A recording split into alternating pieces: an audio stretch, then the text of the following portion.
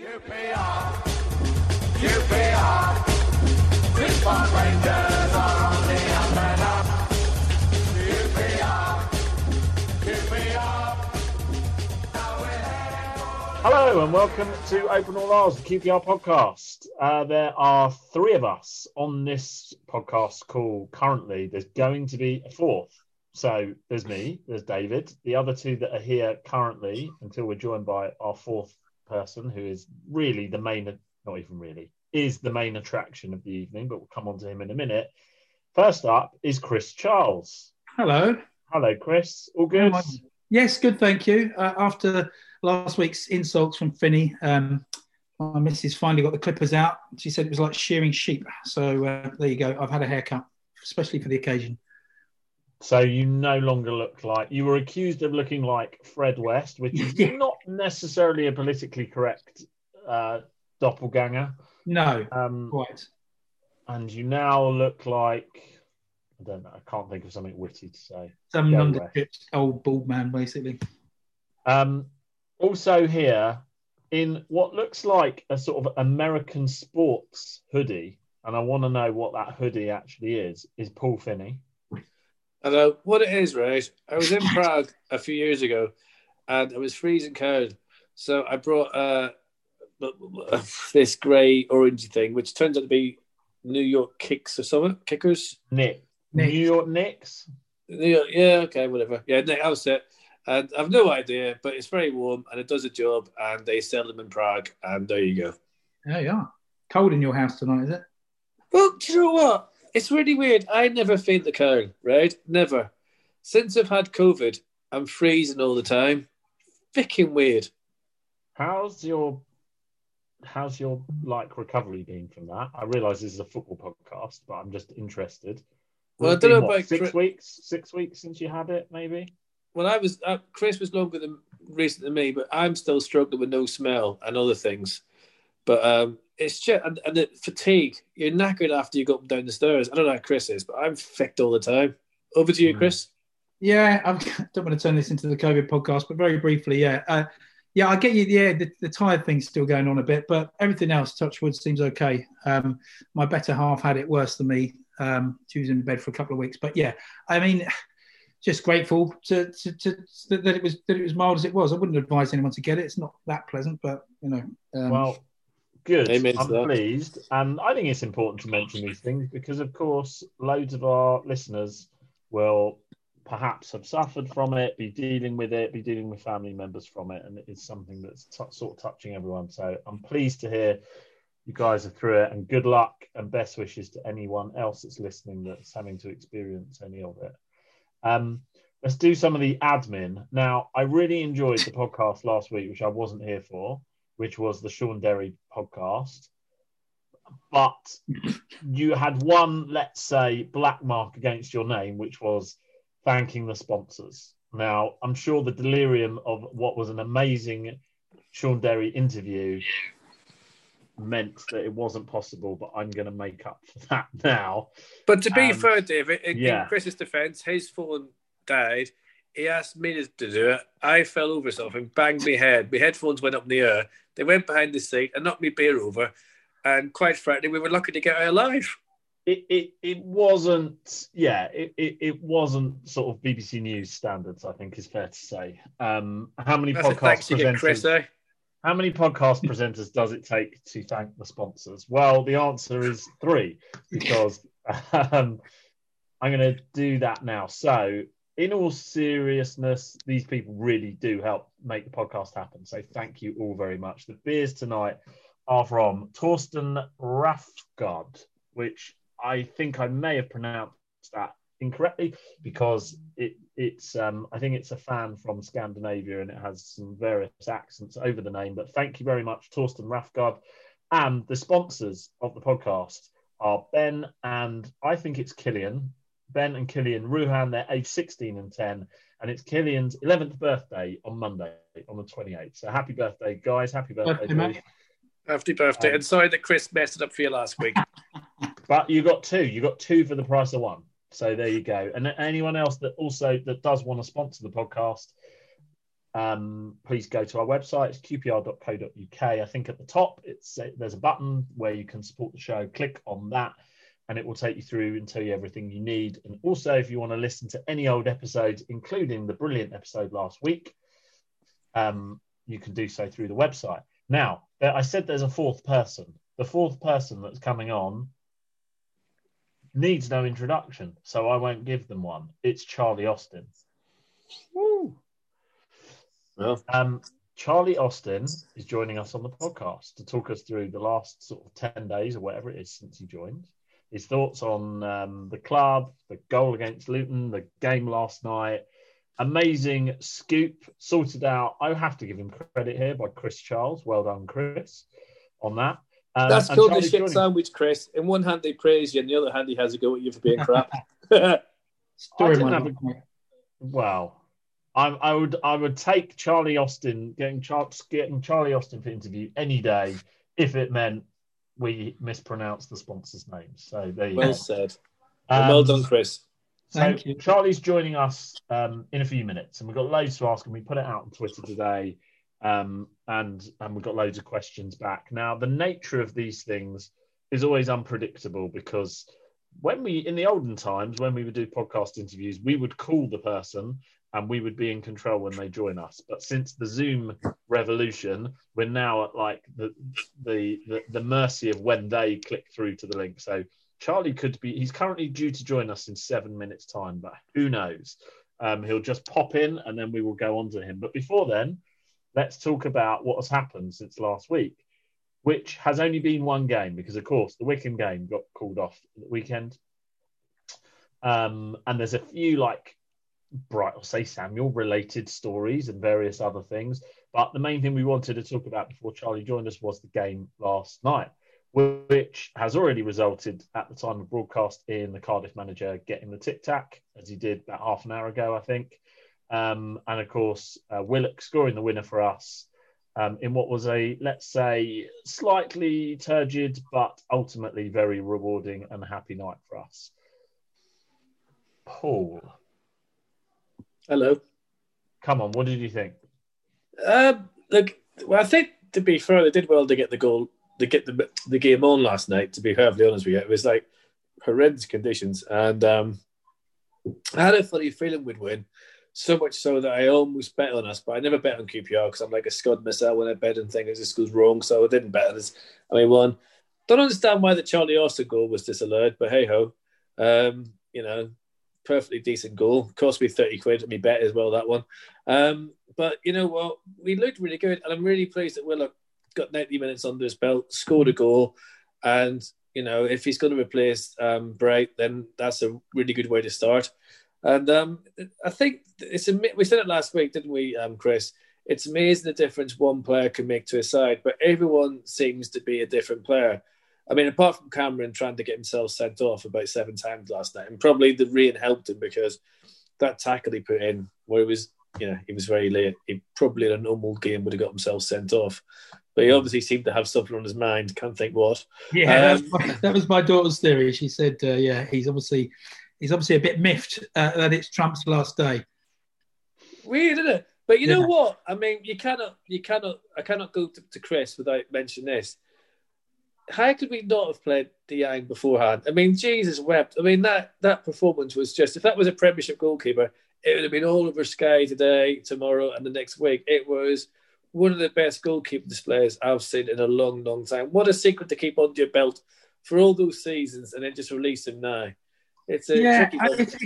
It's a weird one, but they obviously, put their faith in the two guys we've got.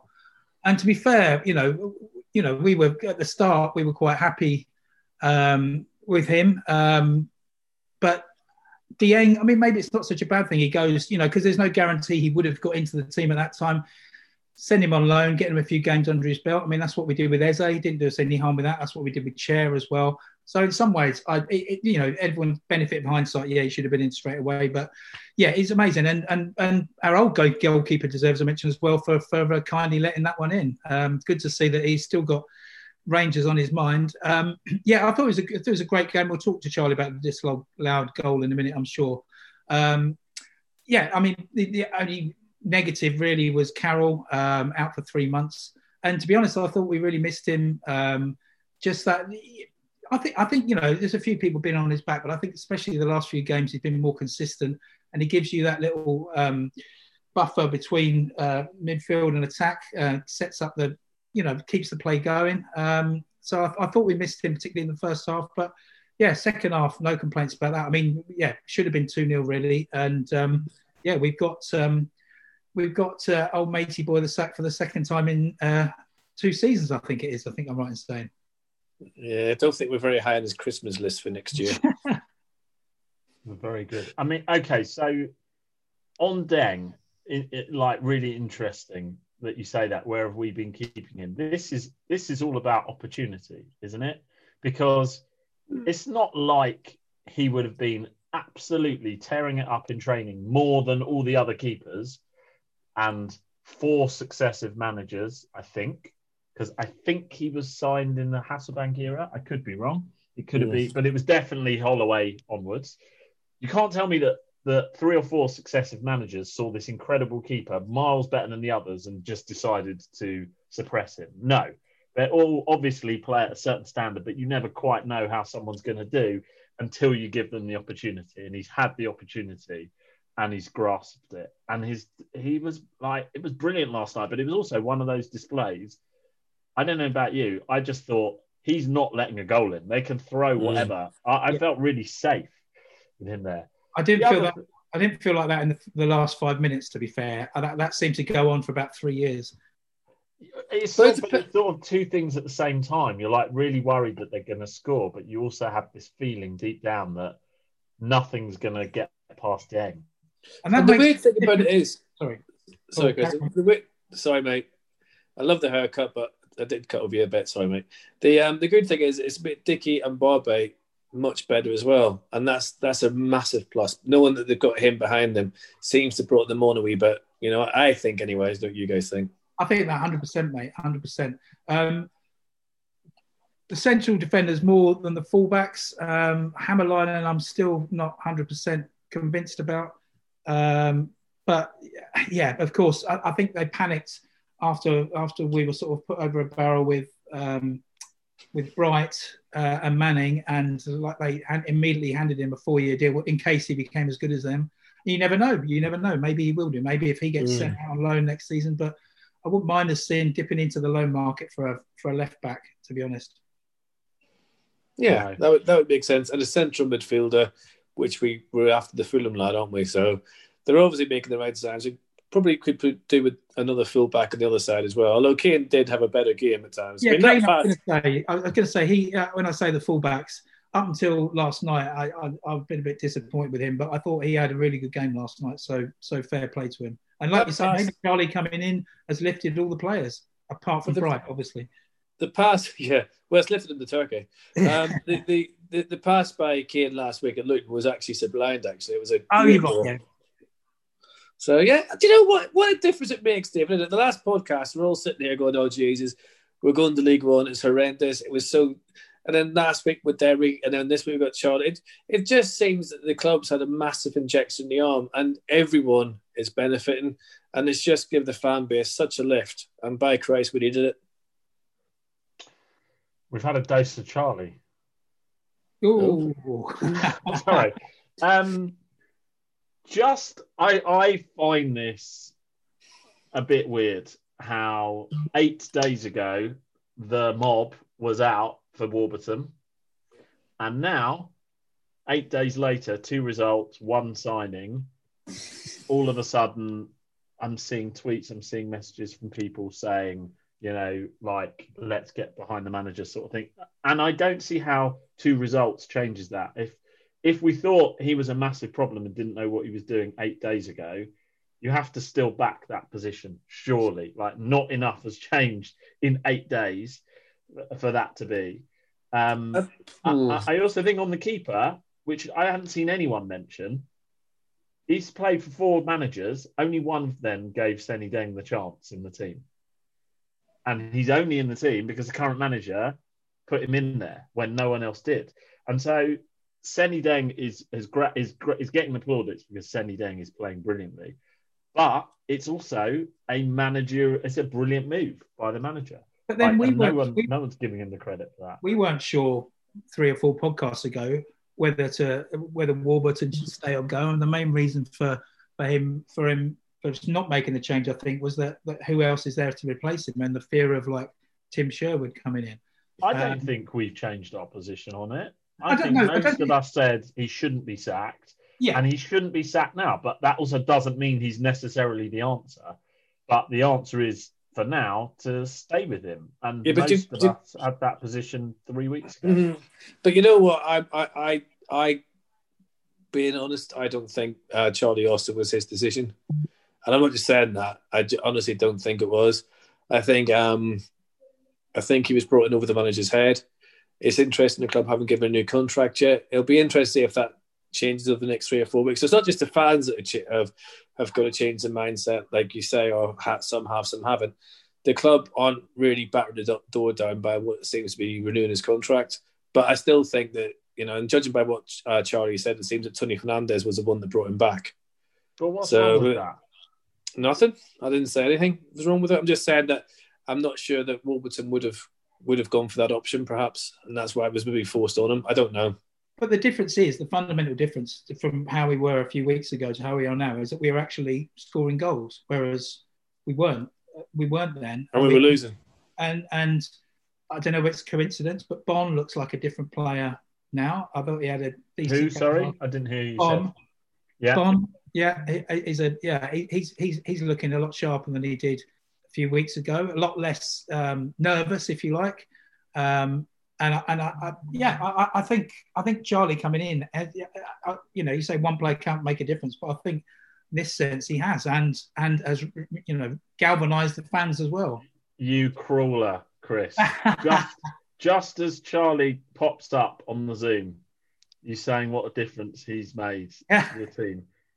So we are now joined by Charlie Austin. Charlie, can you hear us all right? Yeah, I've got your chats. I'm just trying to sort out this. Wait 2 seconds. Yeah, here we go. Hey! Got your chaps. How are you? Very good. How are you, Charlie? Charlie, just the last time I seen you, you won't remember, but I was giving you your wedding flowers. I was a florist who did your wedding. Oh, was you, Paul? Yep. So just to let you know, I was that man. Oh, top now. Thank you very much. Now, obviously, as every good man is honest, it wasn't my choice. That was the good ladies. I know, and I'm not the florist, the wife is. But there you go. It looked like you had a lovely day and you were enjoying yourself, and that's good to see, big man. Correct. And it's good to have you back. Can I ask a bit of a mundane footballer question? I'm just fascinated by this. Everyone in the quote-unquote real world has to live their life through Zoom at the moment. I have just spent an entire day on various calls. How much has that come into your life as a footballer? About an hour ago, I just spent about an hour and a half on Zoom. And is that football related meetings or like management stuff? And no, that stuff was just a personal meeting with Odds Checker. Right. Okay. That was what that was. But no, meetings wise, like with Matt Gardner, for example, at QPR, he does like the team. Not individual meetings, but midfielders, defenders, forward meetings, and it's a lot on this kind of stuff. Charlie, how does it feel to be back here? And why? I mean, you played for Burnley, you played for Southampton, further back Swindon, but QPR seems to be the club in your heart, your wife's heart, your kids' heart. Why QPR over everyone else? I don't know, Chris. If I'm honest, I just feel that the florist.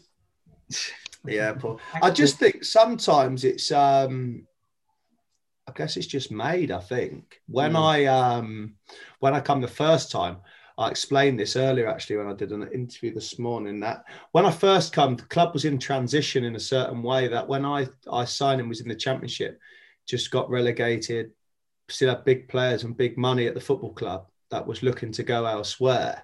And when I come in, I was Charlie from Austin from Burnley, was a lesser name of what we had there. And because I didn't start great, let's be honest. I scored against Exeter, then I didn't score my goal against Birmingham was until the back end, I think, of September, maybe even October. I'm not sure. And but the fans just seemed to take to me. Now I don't know if that was because I was a lesser name as such at that time, and it was just someone that they could get behind. That's what just pulled me through, I think. I think, to be honest with you, Charlie, I think when you came, it wasn't like you weren't scoring goals. You were still bossing games. You were still putting your head where it hurt. You were still trying to get on the end of everything. And I think fans will always appreciate someone doing that. You didn't hide, put it like that. They were very different to anyone else that I've seen who's going through a Baron badge. You were desperate to break it, but at the same time, you're desperate for the team to do well, which is unusual for a striker. Yeah, and I think the biggest one for, remember we played Ipswich at home, 1-0. Tom Hitchcock scored, yeah? Yeah, I felt like I had about 50 shots that day, right? And it just wouldn't go in. And even I remember to this day, Sean Wright-Phillips cuts it back. I swing a left footer at it from about 8 yards, and Tom taps it in at the back post to make it 2-0. And it wasn't going in, it was going wide. And Tom taps it in to make it 1-0. And that I was obviously buzzing. We won. On the way home, I was thinking, is it ever going to happen? And then, enough behold, a couple of weeks later, I had a header about a yard out Birmingham at home, and that was the start of it. And then this time round, second debut, score, come on, score, stay on the pitch for about 50, 60 minutes, walk off again. Not a bad start. No, not a bad start at all, Chris. And as no doubt we'll probably speak later, but because of the game and what it was coming, I was excited. And the second debut, and the club was completely different now to what it was when I was there before. And look, I just wanted to go and enjoy myself, and that's what the manager said: just go out there and enjoy yourself, manage yourself through the game, and let the opportunity come to put it in the back of the net. And it just happened, and look, I was delighted, but more importantly, we got the win that was much needed, I think. Yeah. What was what was the story about you coming back to Rangers, Charlie? What actually happened? I didn't get a phone call till Thursday afternoon. Just said the club was interested in if we could get a deal done with West Brom and yourselves. Would you be interested? I said, yeah, absolutely. If we can get it done, I want to come back. Or if that's obviously the way the club wants to go. As I'd see the situation, the club is. I follow the club every week like a fan when I left, and I said to my agent, look, let's get this done. The Friday, the ball went a bit quickly and moved on, and all of a sudden I was in Sam Allardyce's office, and he said, look, we're going to let you go down to QPR. You go and enjoy your football again and score some goals for them. And that was it. Packed up my stuff, and I was away. So it happened so fast. It wasn't something that was kept under wraps for so long. Like literally, the moment it come out in the press was when it was happening. It wasn't like it was a week, 10 days of build up. It was like, right, instant. This is happening. I'm going to get it done. And Charlie, correct me if I'm wrong. So you're in the last 6 months of your contract with West Brom. Is that right? So effectively, you're not. I mean, you might. I suppose they could re-sign you, but you're not effectively going back to West Brom. Yeah. Has there been any discussion about this lasting longer than 6 months with the club? No, I just think it's. I feel like it's. No, that's not been spoken about yet, and it's way too early for that. And of course, it is way too early for that. I've come to succeed. I said before, I need to adapt to the situation that I'm in. Like I said, 6 months left of my contract. The club have got 6 months to get themselves out of the situation they are, second half of the season. And we've started off with 2 wins so far since I've come in. So hopefully we can get out of that. And then who knows what the future will hold. Do you know what I mean? I said before on a podcast for the Radio 5 Live that off the field stuff is important now.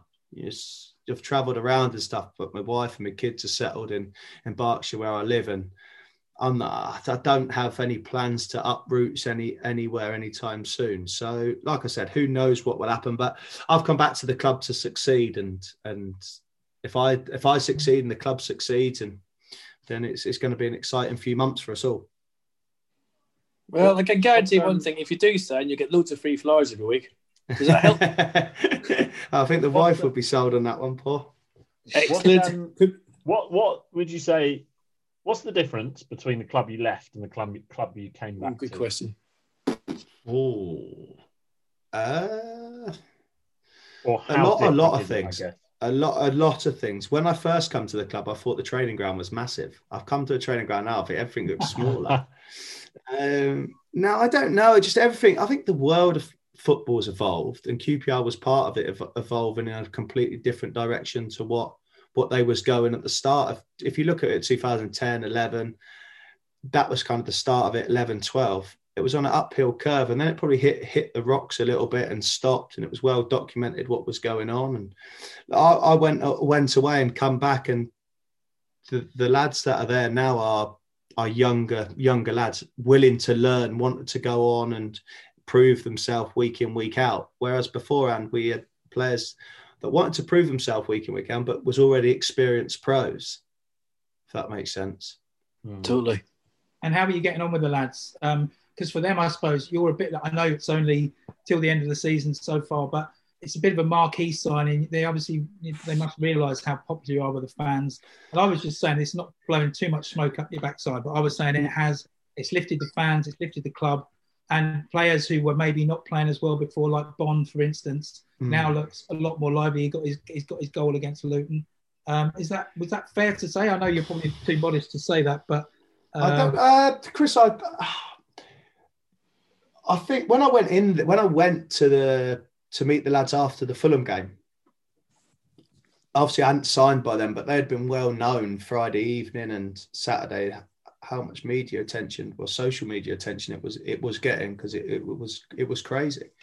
And I just went in and spoke to the lads, and I was open with them and said, listen, I've come here to succeed. I've come here to help you. I'm here to help. The best way I can help you is on the pitch. Any of you's got anything to say to me and want to ring me or pull me one-to-one, then look, I'm here to help.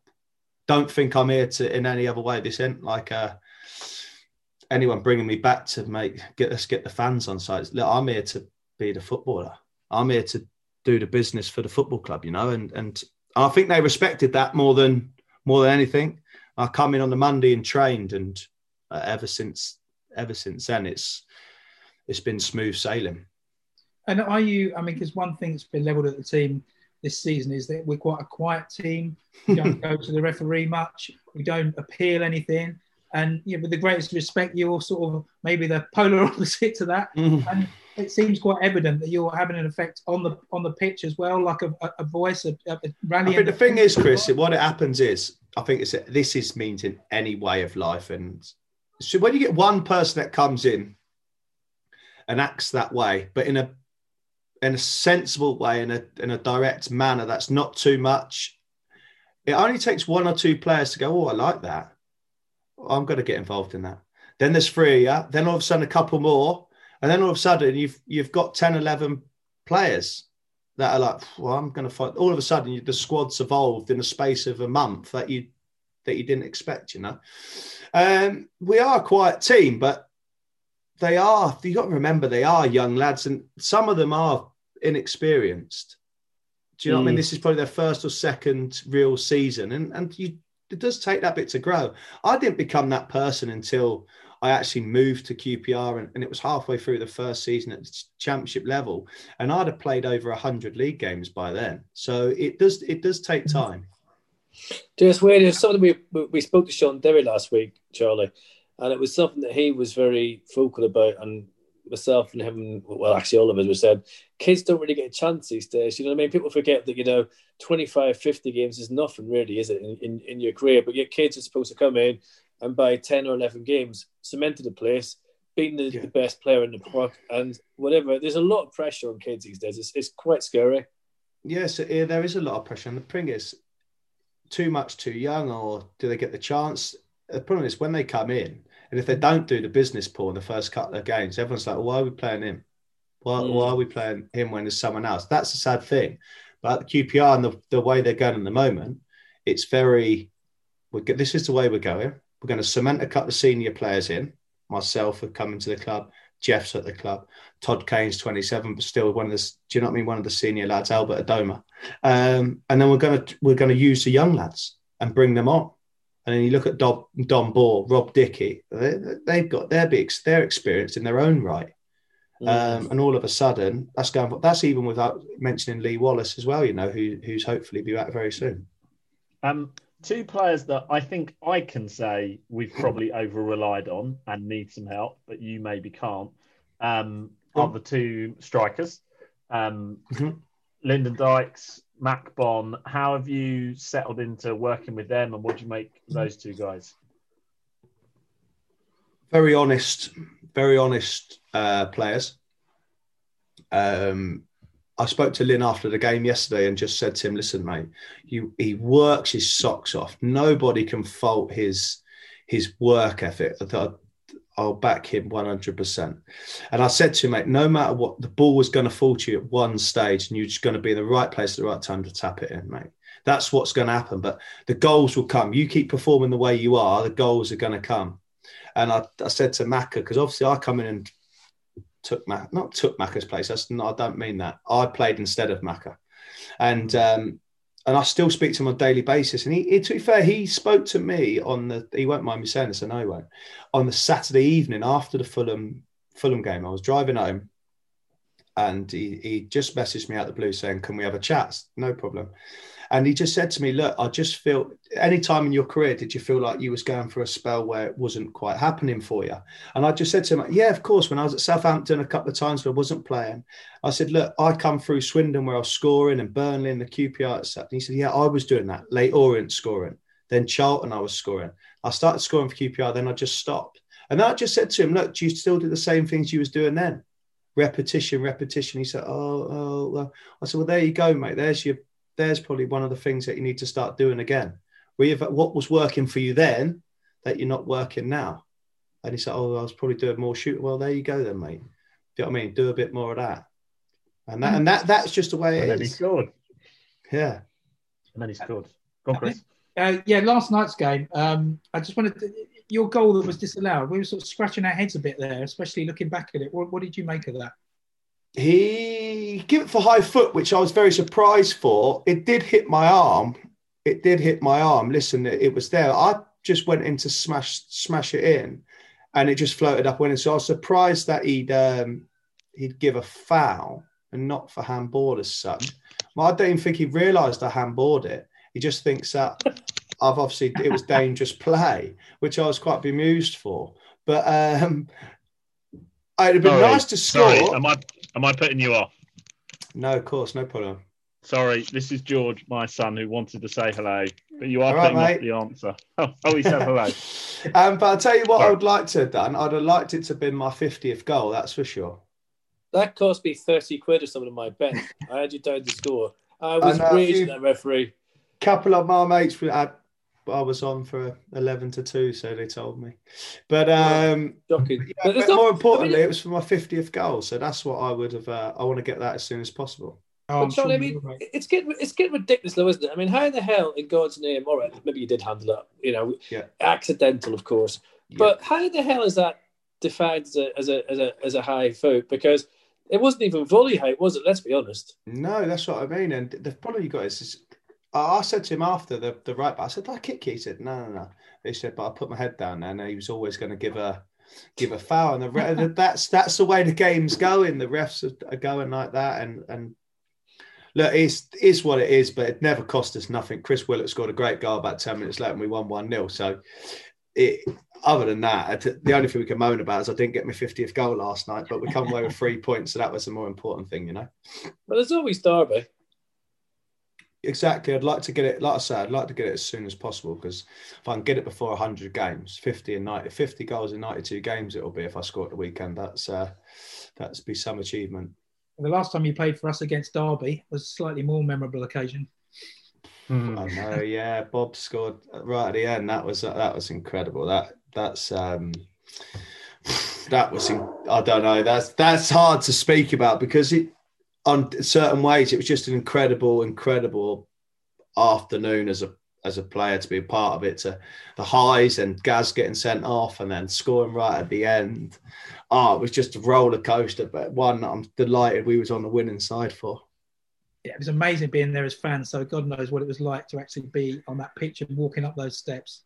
Yeah, no, it is incredible. Every boy's dreams to walk up them steps and to do it. And it was just amazing. It capped off an incredible year. When you were playing, Dave, when you were playing, did at any point you think we're going to get absolutely battered here? And then when we scored that goal, did it all just... I don't think we needed to think it, Paul, because after Gaz got sent off, we was getting battered all over the place. So I think Greedy was making saves. Richard Dunn was heading it absolutely everywhere. Nade and the back four was incredible. So you just knew one chance. Let's just get one chance. But we couldn't even get near their fucking box. And then all of a sudden, the ball bounced and Bob whips one in. It was an incredible moment for the 40,000 fans that were there and everybody involved at the football club. So, talking of fans, we've had loads of questions for you on Twitter, and Aaron, I did just see before I come on, makes a really good point, which is you may not play in front of any fans in this spell, and how compare days like that at Wembley to the fact that you may not see a fan. Is how does that affect things? And are you feeling the love that there is from the fans for you this time around because of that? Well, they can't give me no more love. Like, the fans can't give me no more love from what I've received from them over social media. Not just me, but my wife and stuff. Do you know what I mean? So they can't do enough. They can't do enough for me. Or would I love them to be in the Loftus Road at the weekend? Of course would. Did I say to Moz, the way it's going, we'd have sold it out at the weekend? Like that. That's what do you know what I mean? That's sad. The day I signed would have been incredible there, even though it was a poor result for Fulham and we obviously lost. But to get that reaction from the fans that I see on the internet was insane. And would I like them to beat it? Yeah, of course I would. But am I enjoying the other side of it? They can't do no more for me. So on the other side of it, I am feeling the effect from them. Thing is, you'd have your song all to yourself this time as well, with no Nico Cranshaw there. I know. Someone did message saying the Senny thing, Senny, something like that. Yeah. What about that last night? That performance by Senny. We're sort of all saying, where's this guy come from? I don't know. He was unbelievable last night. Save after saving. When Wilson takes a free kick, Joe Lumley sat behind me. I get on really well with, because he was obviously there when I was there the first time. And I said, Lummers, this goes on target. He's got a hell of a chance to score in there. And he went, if it goes goalie size, he'll save it. I said, you sure? He said, yeah, saved it. Boom, save. I wouldn't want to be a goalie, but he made save after save last night. And you just knew he was putting performances in that was deserved to be on a winning team. Do you know what I mean? And that's what it is. And I think, do you know what, not only last night, but I think the lads that I found that have been in when I've come in, they've said a lot of times, all we've been missing is putting the ball in the net. And that's it. I've been away from our performances. And I said, well, look, if we can get over that and get the ball in the net, surely we're going to grow in confidence in the team, and we're going to push forward. And look, like I said, we've gone 2-2. Let's not get ahead of ourselves, but we can't. We can only do as much as we can so far. It's a weird one, because we were just saying that, weren't we, Chris and David, that it's really weird. You've lifted everyone, Dickie, Barbet, because we're under pressure so much because we weren't able to take our chances. We were creating chances, but they were going left, right and centre and down the Uxbridge Road and whatever. And it's just amazing. One player comes in, like that Luton guy, when you scored the goal, was trying to kill you. And you stood your ground, you weren't moving, and you were just like focused. And it's just lifted everyone so much. I would not, if someone said to me, we're going to sign one player and it's going to change your season, all right, it's 2 games. But don't forget, before that, Charlie, we couldn't hit a barn door with a tank. So the confidence it's gave everyone is frigging amazing. I know it's been crazy. I have felt the lift from at the training ground from the lads. Like, just giving them a little bit more of a buzz, and the demand in training's probably gone up more because they think, oh, we need to do a bit better, or give a bit more inside. But then the fans, obviously, I see last night just saying that someone messaged me on Twitter, just put it, I see saying, I can't believe the difference that you've made to the fans and to the team, and it was a masterstroke from the board to bring me back. Yeah, it's brilliant. And your wife's certainly been happy on Twitter. I think the kids look very happy in their new shirt. I love it, don't they? They love it. Bless them. Bless them. My little girl, Ava, she's not so little now. She's 9, but she got the first one with the AirAsia one, and now she's got this one. Bless her. But no, she's so happy. And I think difficult when you come home from work and you're not so happy and you're in a different mood to the way I've been from. So the last 6 months to what I've been for the last 10 days, I've been a completely different person. Yeah, I bet, mate. I bet. I know, go on, sorry, David. Talking of shirts, because I know the club will want us to mention this. Yes. You're giving away your shirt that you wore on against Luton. Is that right? I am, yeah. Do you know what? I'd love to take all the credit. I really would, right? I really would. No, I would, because no one else. It was Bianca's idea, right? She said to me, "This is your good lady." Yeah, my good lady. She said to me, we should donate your shirt, and I said, okay. Like you want? I said, okay. Like where should we? Like who should we do it for and stuff like that? And but then we both looking through stuff. And I said, well, let's just do it. And I said, let's do it for the Kyan Prince Foundation. It's close to the football club's heart. It's named after the stadium's now named there. So look, let's go for it. We were trying to work out what it was. Should we auction it? Should we raffle it? And I went down to the point of we agreed, let's raffle it. So everybody has a chance to buy it, not just someone with the deepest pockets. £5 a ticket. And it gives an opportunity for every QPR fan to buy one ticket or buy as many tickets they want. But everybody was in a chance to buy a ticket for £5. So I think it's a great idea that she came up with, and I'm really pleased how it's going so far. You're swiftly turning into the second most popular person with QPR fans in your household, I think. I know, yeah. I know. She is taking that mantle, mate. She is. But honestly, I can't believe, I think when I spoke to Mozza, it's up to a nice amount at the moment. Would I like to get a bit more? Yeah, of course I would, because it's for a great cause. It's only £5 a ticket. Like I said, if we could sell more, it'd be great. So that's all on the QPR. That's all on the club website. I think it's on the news homepage. So yeah, it's all on. Win Charlie's shirt. So that's it, and it's on till next Thursday. I think till 8 p.m. next Thursday. Charlie, can I ask you one question? I'm sure I've asked you this before. I'm going to ask you again. Is there any chance you can play for friggin' Northern Ireland? Because we need a friggin' striker badly. I know, Paul. Do you know what? It's mad. Like throughout your career, you're thinking it's not really it might not happen with England, although as close as that you whatever it wasn't. You think, that's just Dad. Are we any Scottish, any Welsh, any Irish, any Northern? No, son, just English. That was it, mate. So unfortunately, that's it.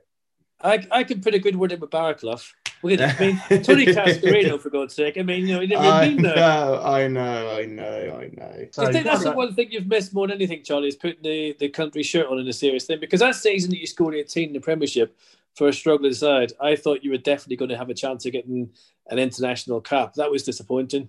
Yeah, I think that would be my only disappointing thing in there throughout my career, if you look at it, not to get an England cap. But if that's the only thing I've got to moan about, Paul, then... But you were top scorer. You were top English scorer that season, weren't you? I know, and only Diego Costa, who Chelsea, Sergio Aguero was Man City, and Sanchez for Arsenal. Yeah, okay. I think was the three in front, and then three. I think there was 1, 2, 3, and obviously we was where we was. Do you know? So it was just one of them. Look, was I disappointed? Of course I was. Deep down, of course I just 1 minute just to get a cap. It'd be unbelievable, but it wasn't meant to be, I guess, Paul, and it is what it is. Charlie, I'm conscious that we've taken up a lot of your time. Just before we go, one of those silly questions: if you could have one player from your former team, the glory days at QPR, winning the playoff final in the Premier League, one player from that team you could transport into this team, who would it be? Ali Follen. Charlie, I spoke to Ali earlier actually. I don't know. That's a tough question because we was a good team. Do you know what I mean? We was a good team. I have to bring Joey back. Really? But for me, I'd bring Joey back. He brings something that only people in the dressing room would know. You have to cut out the other stuff that the news or whatever wants to find. But for me, I just thought he got the best out of me. So that's why I'd bring him back for a selfish point of view for me. I know this was the last question, but because you said that, I feel I have to ask this follow-up, which is to call out what everyone is thinking. There has never been a player, particularly in the last 10 years of QPR, where you take the views of the players he played with and compared them to the views of the fans, and they are so different. They are so miles apart. Because if you asked any fan who would be top of the list to never come back, well, you probably know the end of that sentence. So, what I'm saying to you is make the case for Joey Barton and why he keeps coming up on the list of the players he played with. Because you only hear about what you want to hear. That's my opinion. You guys only get fed what is in the news. Same as what we are at the moment. We only find out about COVID because unless you know about someone that's real close to you and your family, we only see it every day on the news, don't we? You guys don't see what we see inside the change room on the training pitch. So that's why I think a lot of players respect Joey and respect what he brings to every team that he's involved in. Fair play. Fair enough. It's an interesting one, though. He does divide people. There's no two ways about it. Of course, Paul. You know, but yourself, Clint, and Sean have absolutely. To be fair to you, you've stuck up for him, and it's interesting to hear that because you've got to listen to people like yourselves and take that on board. No matter what we think, you guys played with him. Yeah, and I think do you know that goes with a lot of people though. But I think a lot of people would say that about me. I think it divides opinion that. Not obviously at the QPR. I don't think it anyway. I don't think anyone have a bad word about me, apart from the lady that come for me on Twitter said, "Don't sign him in a relegation battle. He's overweight, this, that, and the other." Who is one of our podcasters who does? Who I know. Who is it? I know who it is. Tonight. Yeah. Yeah. What a surprise. What you mean? What? No, well. Look, at least to be fair, was that is it previous, Charlie? Or is it something that we don't know about? Or no, it's well documented out there. The lady that said what she did about not signing me, but everyone's entitled to their opinion, and that is why we have these debates and have these podcasts and have football, and that is what it's about. To be fair, if Flo was here, I'm sure she'd turn around and say she's happily eating her words because there's nothing better, I think, personally, when I do a podcast and I get it wrong, I'll eat humble pie all frigging day. And I think, do you know what, Paul? I think that is the best thing, the way it is because if you don't, it doesn't work. Do you know what I mean? Yeah. If you do something wrong, you almost got to go, yeah, I said it. I messed. Do you know what I mean? I'll eat the humble pie. So all day long. You have to, and in fairness, it's from my point of view, Charlie. I'm always worried about bringing people back. Do you know what I mean? Because I love the fact that people are on a certain pedestal and they deserve to be there. You deserve that pedestal, and when they come back, you don't want anything to ruin that. Be it as a manager, be it as a coach. Paul, I couldn't agree anymore. That was that, but I was. Did that cross my mind? Yeah, of course it did. Did I want to come back and ruin what I'd done the first time? Do you know what I mean? Of course, do I want to ruin that? But I thought, no, do you know what? I back my ability, go there and be the person that I've become, be the footballer that I've evolved into, be the person I have. And that's why I thought, right, me and QPR just seem to go together and I want to succeed. I want to succeed with this good football club, this great football club. And I think sometimes it's just meant to be. And me and QPR, I feel that are meant to be, yeah. Love it. Nice one, mate. And non-QPR, but did you enjoy the Park Life mock-up from your interview? I know. Crazy, wasn't it? That was mad. I did enjoy that, yeah. The guy actually messaged me the following day and said, I can't, who actually done it? Then he said someone stole it from him or something like that. And I ended up getting 3 million hits on Twitter or something along them lines. But it was crazy. It was almost like, when you come off the pitch and something's just happened to you, imagine, right? The only way I can explain it, you have road rage, yeah? Someone cuts you up in the car, then all of a sudden you've got the microphone in your mouth and then you're just having that 30-second rant about the car's just cut you up. I've just come off the pitch and obviously that cost us a goal. They put a microphone in my face and then I've just gone on a minute and 30-second rant. Park Life. Nice one, mate. Nice one, Charlie. Thank you so much. And thanks for giving us all the lift. And good luck for the rest of the season. And welcome home, big man. Thank you, guys. You take care, all right? You too, mate. Cheers. Take care. Cheers. Ta-ra. Bye-bye. Bye-bye. Bye-bye.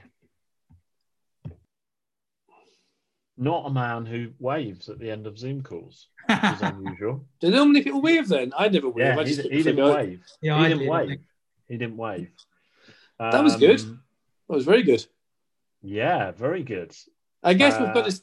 I guess I was trying to figure out what the flow thing was, but yeah, he took it in good spirit. That's fine. Because people are going to say, I was going to actually ask about that, but you know what it's like, David. We're going to get trolled over this, whatever happens. So, do you know what? Like everybody and not many people, but there was a bit of criticism over it. I disagreed with Flo. I told Flo I disagreed with her. We're all capable of doing that without things getting abusive. And the way that Charlie mentioned it there, and it obviously bothered him, but he mentioned it in a perfectly respectful and fair way, and that's how to deal with it. So, well, I think Flo's probably earned us 3 points. Maybe that fired him up to score the goal. And like best team talk ever. But I think. I mean, like I said, you do worry. We do it a lot, don't we? We brought Jerry Francis back the second time, and it didn't work, and it kind of soiled his memory to what he'd done the first time, London's top club and everything else. It took a few years to repair that, when you get. But it is difficult because the answer at QPR is every time you're in trouble, bring someone from the past back. Do you know what I mean? But this has gone better than you could even have. There's no way so far. Well, to be honest, Wait, I agree, and I'm very hopeful. Yeah. But it is 10 days in. It's 10 days in, but we're 10 months in. And we've got 2 more wins than we had. Yeah, and the thing is, I think I didn't particularly agree with Flo either, but I think there's ways and means of dealing with it. Some of the flack she took, I think, was a bit harsh, and we all make if you could call up some of the things I've said on this podcast from years ago about certain players and didn't think they'd succeed, and then they'll score a hat-trick next game or something. We've all done it, haven't we? Of course. But that's why podcasts are brilliant, because at the end of the day, it's fans. We're going to get things right. We're going to get things wrong. I've talked shite for 11 years in this podcast, and I will do so for as long as I've got a microphone near me. But you know what? We don't claim to be professionals. We never will be, and it's fans. And sometimes we get it right. Sometimes we make big whoppers, but you have to own the whoppers. And I think she's done that, and that's fine. Right. Need to move on. Before we go to the RZN, we need to talk about Bright. Ossé Samuel is off. He's going to Fenerbahce.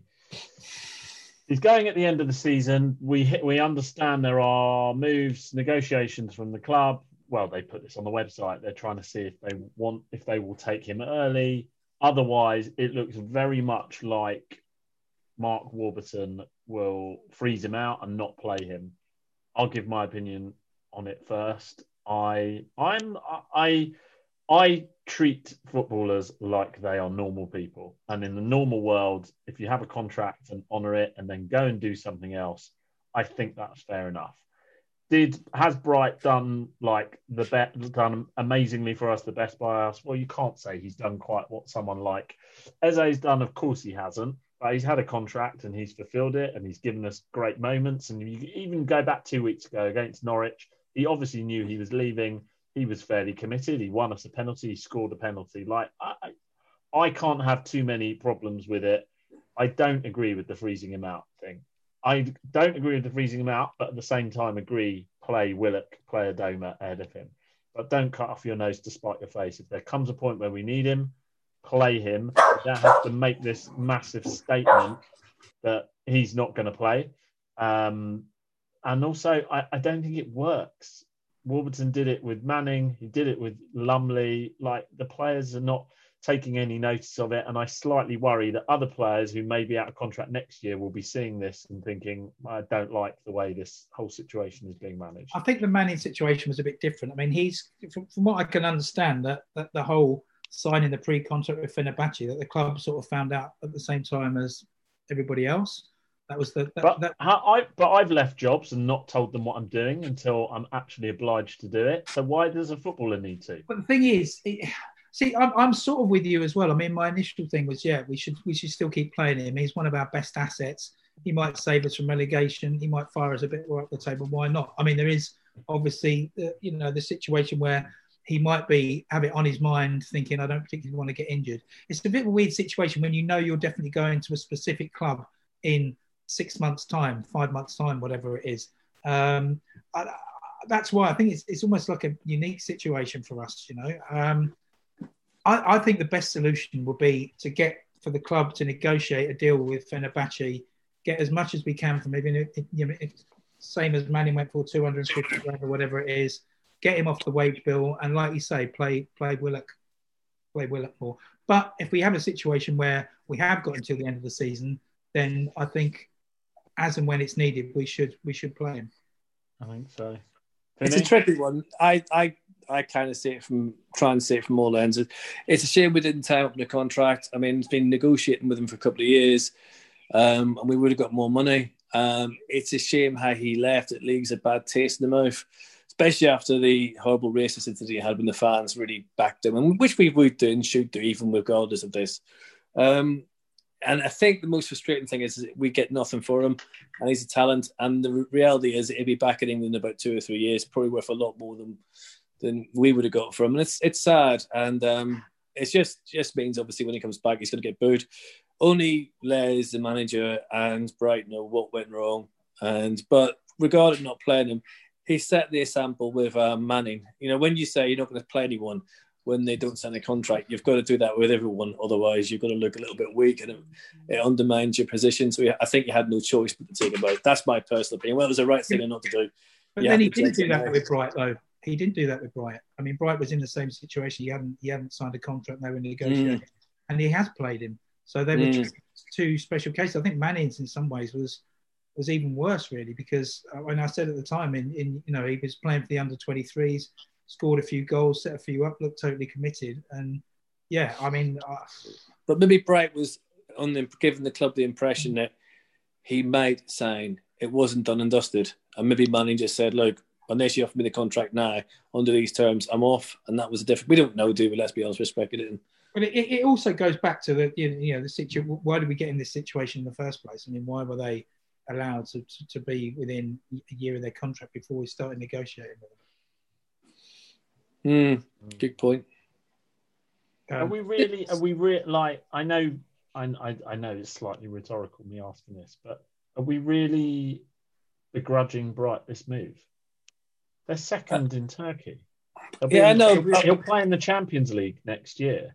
It's if you're a footballer who doesn't support QPR, right, we do, then this is a no-brainer move. It's a massive move up from his. I mean, you could argue we did the same to Blackpool as what's happened to us. You could argue that to a certain degree as well. But yeah, it's just disappointing because we've contributed to his development, we've paid his wages, paid his transfer fee, so you can see financially the club want to benefit from it. The player, does he owe QPR anything?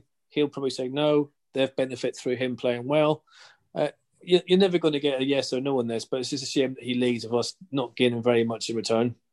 Yeah, and I think the problem lies in, like I said earlier, the fact that he's signed this pre-contract deal and it's all been announced. I'd rather him have just said, "Look, I can't agree a new deal. I'm going to be off in the summer.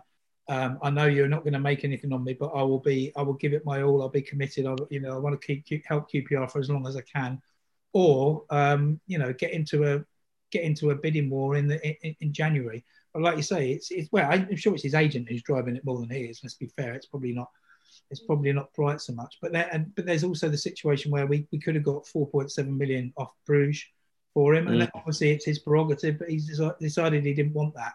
And at the end of it all, like you say, it does leave a bit of bitter taste in the mouth because we're going to get nothing or next to nothing for him. And if Warburton sticks to his word, we're not even going to see him play again. Yeah, but then again, if Willock can use it to his advantage, become, 100%. Yeah, it's one door shots and all that. You know what I mean? One door shots, one opens. And judging by last night, Willock needed that 90 minutes under his belt, and let's see what he can do because there's a good player in there. To be fair, exactly. And if we can get Bright off the wage bill, if we can agree with it's wages as much as anything else. I don't think we will, Chris. I don't think they will. Okay, but if we could, then you can use the wages we're paying him to bring in somebody else on loan who we need, like a central midfielder who we're crying out for, maybe a fullback, and then we get, may get a bit of dosh for him as well. I think that'd be best. If we don't, I don't know what he earns, but let's call it 10 grand a week. Could be wrong, but if it's 10 grand a week, that's £500,000 we're paying him between now and the end of the season. Don't don't have this ridiculous hill that you want to die on, that you're not going to play him at all. You'll pay him £500,000 but not play him. If that transpires that he stays, use him when you need to, which 100%. We at some point will.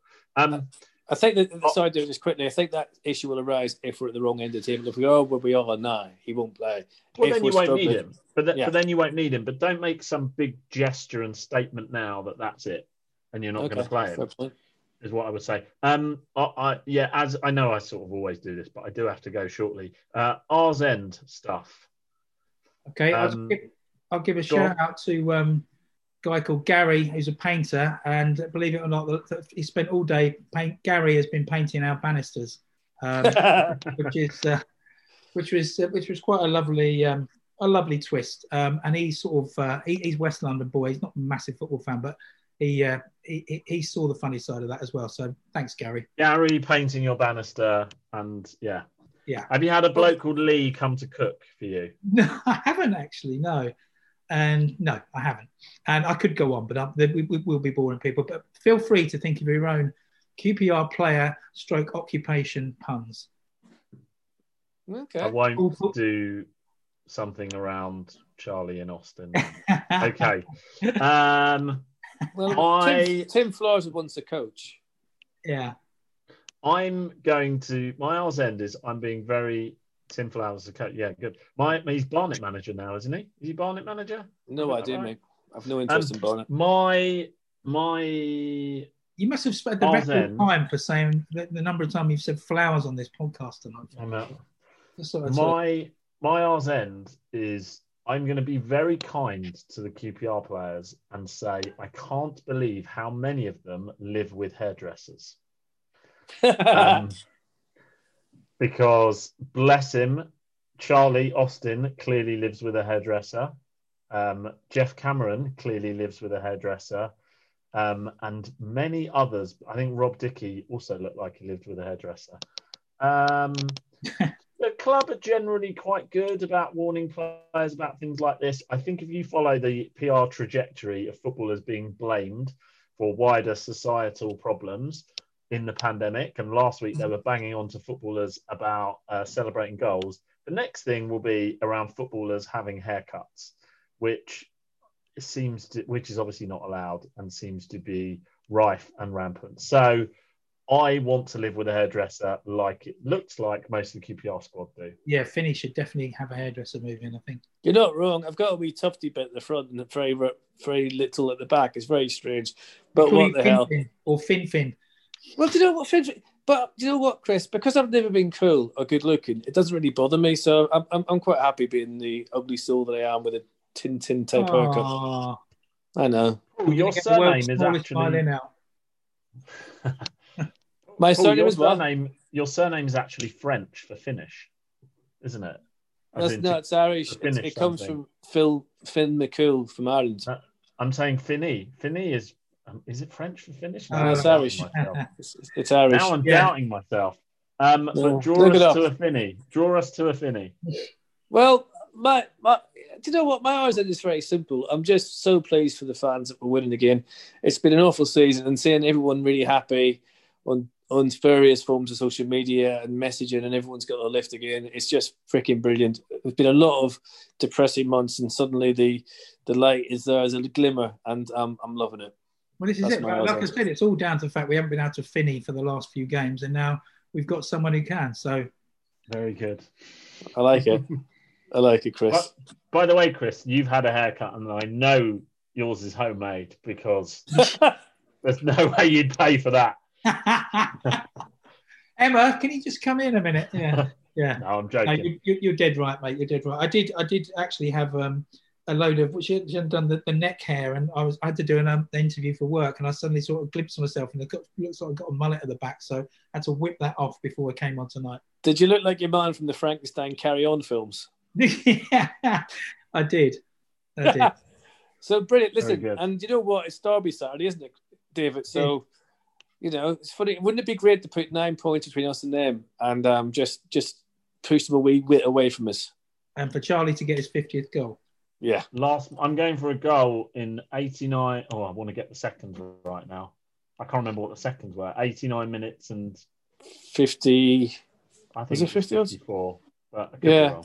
I think I know that Edgeware Hoop has a tattoo on his arm because he got it done near me, and I said to him, "What's that on your arm?" And he went, "Finny, really?" And I went, "Oh shit, really? That's embarrassing." But yes, Andrew, that's it. Andrew, so, Andrew. But you know what? Going back to that very, very, very quickly before we go, that's the only time in my whole life is I've actually thought to myself, "My God, we can't fix this up. We've won." That's the only time ever when we've scored. I was like, "There's no time." Brilliant. Well, we didn't. Everyone was. You weren't thinking. Everyone was in such delirium at that stage. You weren't really thinking, "Oh, we can." There wasn't time to think we could mess this up, was there? Really? Oh, you don't know me. Very good. Right. Same time next week. Prediction? No, it won't be the same time. We always do it on a different day. But also, can I just thank on my R's end, Paul Morrissey for helping. Your R's end. You've definitely done your I've forgotten.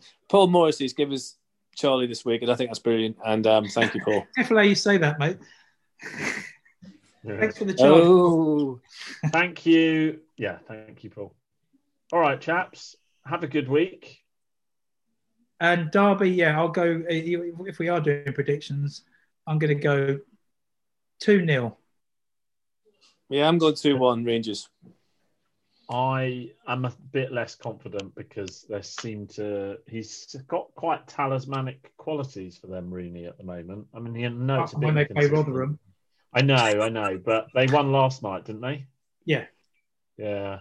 I'm going to say 1-1. Okay, right. Thank you. Brilliant podcast. Even if I say so myself, Charlie was excellent. We managed to press record at the right time, hopefully. This has been Open All R's. Thanks very much for listening.